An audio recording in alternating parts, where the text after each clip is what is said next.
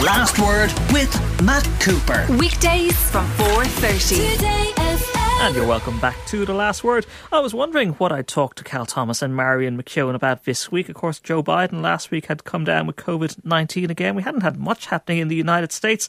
And then overnight, the simply unbelievable news that the FBI had raided Donald Trump's private office in his Mar-A-Lago resort in Palm Beach in Florida. Marion McKeone, US correspondent for the Business Post. Even by Trump standards, this is extraordinary. Well, I think we have to take it on faith that the FBI and the Department of Justice would not have taken this step unless they had, they have to have probable cause, but I would say they went way above that. To do this, you had to get Merrick Garland, who's notoriously cautious as an Attorney General, to sign off on this. Christopher Wray, the head of the FBI, Trump appointee, also had to sign off on it, and a federal judge in South Florida had to sign off on it. Now, the FBI as you know, they got badly burnt, and they deserved a lot of it a couple of years back for their handling of the FISA warrants and various other things.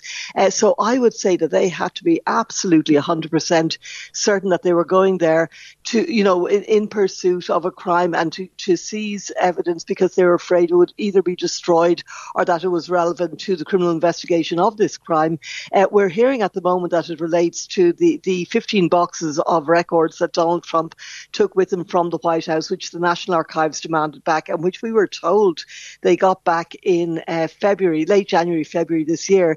Now, it seems that if the National Archives, I assume, went through every box, and if there was stuff missing, I suspect that this is where the problem is, particularly if it's classified. But it's a crime.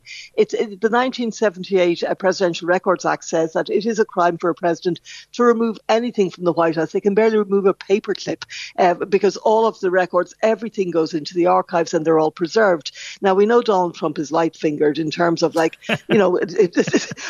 don't mean to suggest he's going around to supermarkets robbing pounds of butter or anything, but we know that he does like to keep things, and he does.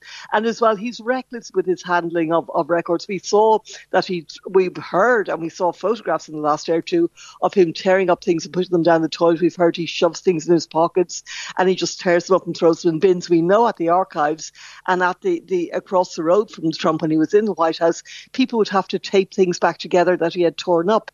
So, and I will say, it doesn't sound like it's serious, but Sandy Berger, Bill Clinton's advisor, took, I think, one or two items out of the White House with him that were classified. He had to do community service. He was on probation for 2 years and he paid a huge fine. David Petraeus, who we all remember, the war general and hero from Afghanistan, was very lucky to escape prison after he shared classified information with a biographer he was having an affair with. This is taken very seriously, but I would also say that it's worth saying, if you go into anyone's house and you're looking for various documents and you trip up over evidence of another crime, you can also take that information and use that for an investigation, provided the initial warrant was valid and the way you initially conducted the search was valid. So who knows, they may have gone in looking for the documents related to the National Archives and Trump's keeping of classified and non-classified documents. But who knows what else they found. Now, Indeed. I think we also need to... Yeah, well, and that's only speculation. That is only speculation. Go ahead, Mary. Sure. I think the response of fury from the Republicans and threats has been really concerning. Within 2 minutes, I had an email from Marjorie Taylor Greene saying she was available to speak to any media at all who want, talking about the socialist fascist state, etc., etc. Matt Schlapp, the head of the CPAC Jamboree in Texas last weekend, said that we have to rid this nation of this socialist reign of terror, corrupt fascist, etc. I mean, just remind us, the FBI head was appointed by Trump, wasn't he? That's right, Christopher Wray. Look, as I say, nobody in the FBI, I suspect, and certainly not Christopher Wray, is going to want to go through the sort of humiliation that they went through after the Russia investigation and indeed during it. Before I bring Cal in, I do want to get some reaction from the Trump family. And this is Eric Trump speaking on Fox News' Sean Hannity show last night as news emerged that his father's home had been raided. In fact, I was the guy that got the call this morning, and I called my father to let him know that it happened. So I was involved in this all day. And welcome to politics in the 2000s. Sean, my father never got so much as a speeding ticket in his life, until he made one decision, and that's to go down the escalators of Mar-A-Lago and spend a lot of money and go and actually fight for this country for the first time. And he did a better job than anybody has ever done.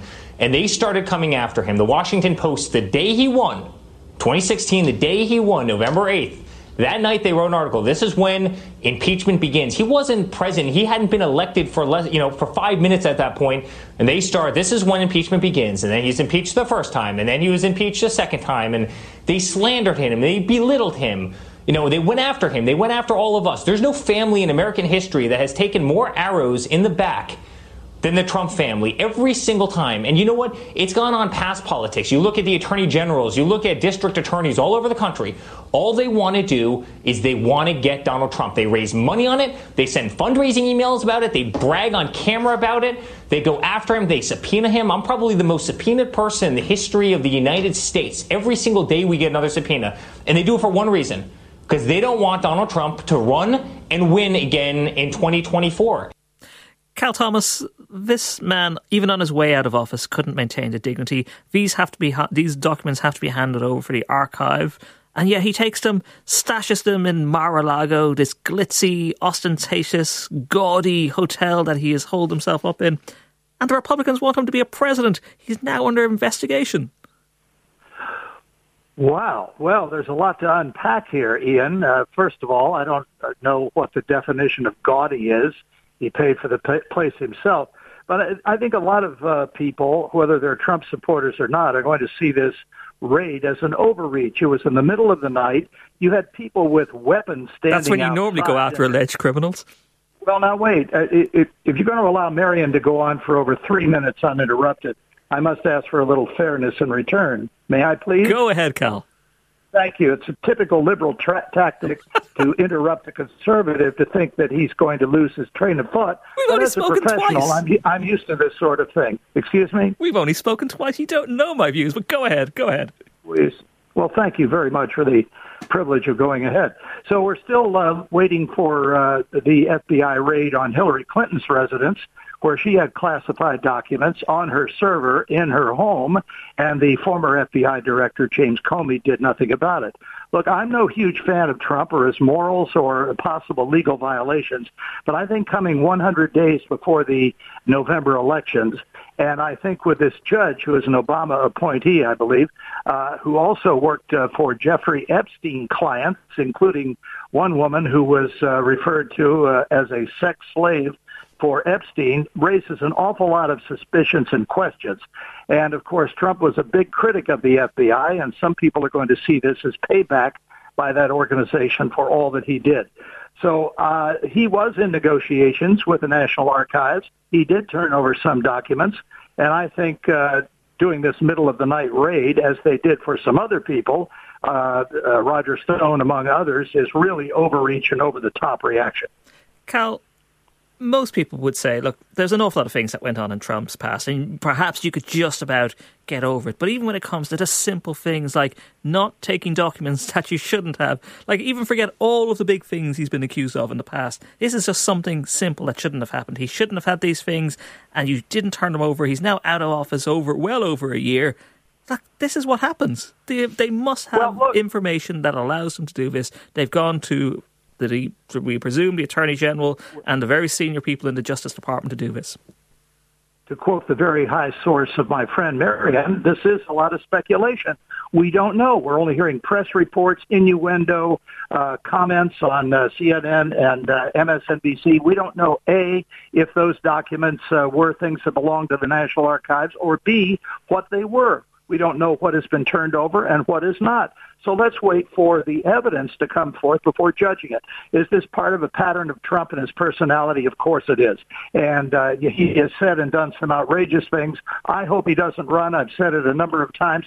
But from the Democrats' perspective, they should hope that he does run, because Joe Biden says he's the only Democrat who can beat him. He beat him once. He can beat him again. So if I were a Democrat, I'd say, yeah, sure, let him run. He'll turn off the independents, a lot of suburban women voters, and Biden will win a second term. Marion, I was looking at some very well-respected US commentators speaking on the back of this. John Sopel, the former BBC US editor, said today that this could actually be something that could work in Trump's favour because he can see this as an attack by the big state, the Democrats, and all the insiders, the people inside the swamp who never wanted him. This is what they are trying to do to legitimately stop him being president, that they are using the organs of the state against him. No, I don't agree with that, Ian. I think that the one thing, look, the White House, and I do believe this, the White House didn't even know about this raid, okay? The White House spokesperson, Jean-Corinne Pierre, said that she learnt about it on Twitter, that Biden learnt about it on Twitter. Anybody who has had any dealings with Merrick Garland, and I've spoken to so many Democrats about him, and they dislike him because he's so meticulous. They resent the fact that he hasn't gone after Trump in the way that they would like to see him do it. And he's a former judge, and apparently even as a judge, he was a moderate, a by-the-book, absolutely dot the I's, cross the T's kind of guy. And he would have known the storm that this was going to unleash. I think that, yes, but Cal is right that it could work against Democrats, because if Donald Trump is convicted under this act, the 1978 Act, of mishandling records, he will be barred from running again. I think that the Democrats, whether it's Joe Biden or somebody else, would have a much better chance of beating Donald Trump than somebody like Ron DeSantis or one of Nikki Haley or one of the other people. So I don't, of course Trump sees this as political. Trump sees everything as a strike against him. I mean, listen to even Eric Trump, the persecution complex of this billionaire family who lives in luxury and has totally availed and taken all the perks of the presidency is almost comical. But I do think that we have to wait and see. Merrick Garland will not comment on this. Neither will the FBI. So, basically all we're hearing is Trump's side of this. And I think everybody needs to take a breath and calm down and wait and see what happens. But of course, it's a huge story. A president's house has never been raided before. And that to me is all the more evidence that there is something seriously wrong, because I don't believe they would have done this unless they were certain that they would be able to bring charges as a result. Cal, I think you're a patriot. I think you're somebody who loves your country. And then we see some other comments today dating back to Donald Trump's time in office. And this is a book by, I know you're going to say it, by liberals, but two New York Times journalists, Peter Baker and Susan Glasser, who are very well known and respected commentators. And they have got the former chief of staff to Trump during his time in the White House, Marine Corps General John Kelly.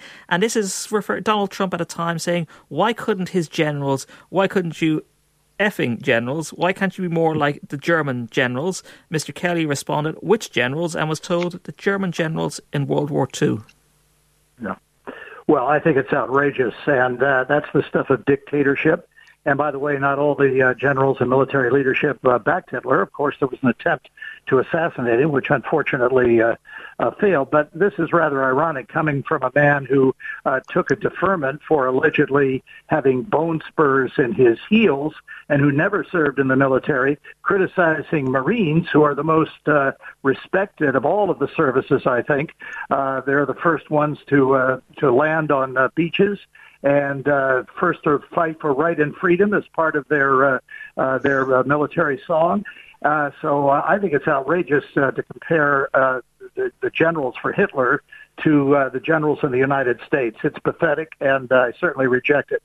Wouldn't it be better, Cal, for the Republicans now to use this and say, look, there's a former president under investigation. They've cracked open his safe to find out what he has. That it would be better off to ditch him and say, we don't want you in our party. Our party is much better than this.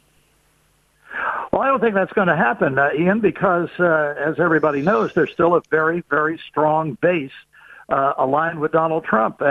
Anything he does, anything he has done,